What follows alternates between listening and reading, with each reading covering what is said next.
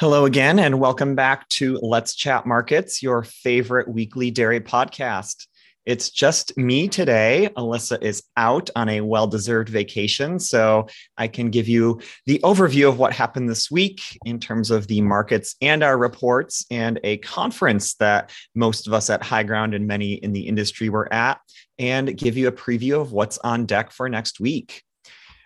We started the week with a global dairy trade event on Tuesday.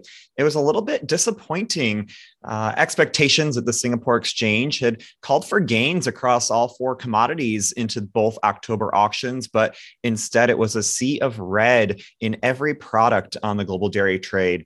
The average winning price dropping 3.5%, of course, pulled mostly lower by that whole milk powder value that dropped 4% on a weighted average basis. Fonterra C2 was down 4.2%. Skim weaker as well. Fonterra down 1.8% in that C2 price. Fats lower as well. While demand was higher versus prior year, when we look back to 1 year ago, it was a pretty weak auction. So it wasn't necessarily that impressive. And that was, I think, the key driver here of some of this weakness. We continue to watch supply in New Zealand. We're getting very close to peak, which typically could happen this week or next week or, into mid-October here. But so far, rain and cold weather and even snow on parts of the country have really created a disappointing start to the season. While that typically would be seen as bullish, it has not yet scared buyers into any sort of supply concerns. As we saw in the GDT, they are not stepping up to purchase more product. We will anxiously await more milk production news over the next 2 weeks before the next global dairy trade auction on the 18th of October. Also on Tuesday, we got dairy products production and dry stocks data from the US for the month of August. Most dairy products seeing a little bit weaker production here in the month. Total cheese eking out a slight gain, but cheddar down 2.1% as it slipped back below prior year levels. Milk that did flow into cheese vats instead flowed to mozzarella, which was up pretty significantly. I think the pizza pull and a recessionary shift in consumer purchasing behavior is driving that mozzarella output. Butter lower, but this production number doesn't really matter right now when all eyes are on stocks and demand into the holiday season. And on the non-fat dry milk and skim side of things, on a combined basis, production slipping lower as well. And more importantly, I think stocks dropping lower into August, breaking a several month streak of climbing stocks. However, it's not to say that we don't have tight stocks and inventory, still up almost 10% versus prior year levels. On Wednesday, we got U.S. dairy export and import data. It was another pretty impressive month of exports, continuing the streak that we've seen so far this year and setting up 2022 to be yet another record year. I think noteworthy, August was the strongest month on record for U.S. dairy exports moving to China. Cheese exports were the largest for August on record, continuing their streak of strength that we've seen over the past several months.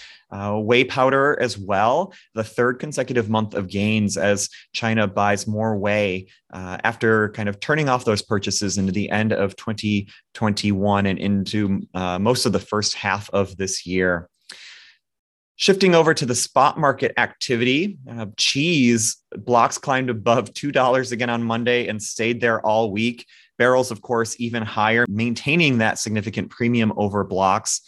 I do think that these cheese markets, we did anticipate some seasonal strength into October.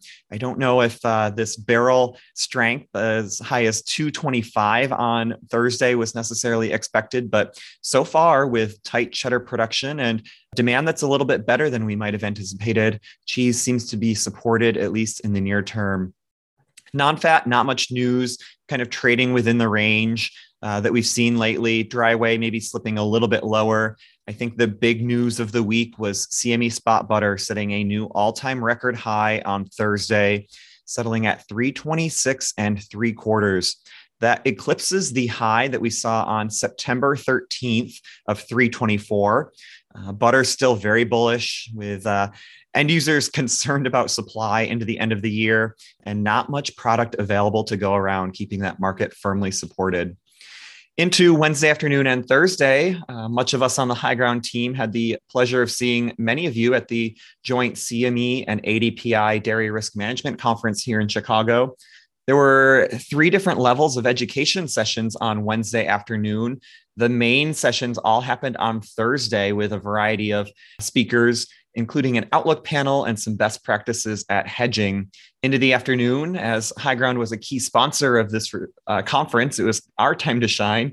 I presented a market reports panel that looked at some of the USDA reports that we looked at and had a speaker from CFTC talk about the Commitment of Traders report.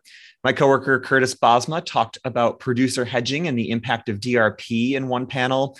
And then Eric Meyer led a panel about how to grow the pie and bring more participants into the market. After the conference, we had a very well-attended and exciting reception in the evening where we celebrated High Ground's 10th birthday. So we thought this conference was a great way to celebrate our birthday with everyone here in Chicago. We do, of course, appreciate everyone's business over the past decade and look forward to many more successes into the future. Looking ahead to next week, Columbus Day is on Monday, but markets are open in dairy markets and CME spot. However, that does roll some USDA data forward a little bit. I'll remind you of a Thursday NDPSR next week because of that holiday. We anticipate a WASDE report next week that could move grain markets a little bit. And then the supply and utilization report from USDA comes out as well, formerly called commercial disappearance. As the 15th is on a Saturday, we will be publishing our forecast report and updated prices the following Monday, the 17th, but we'll be hard at work on that all next week.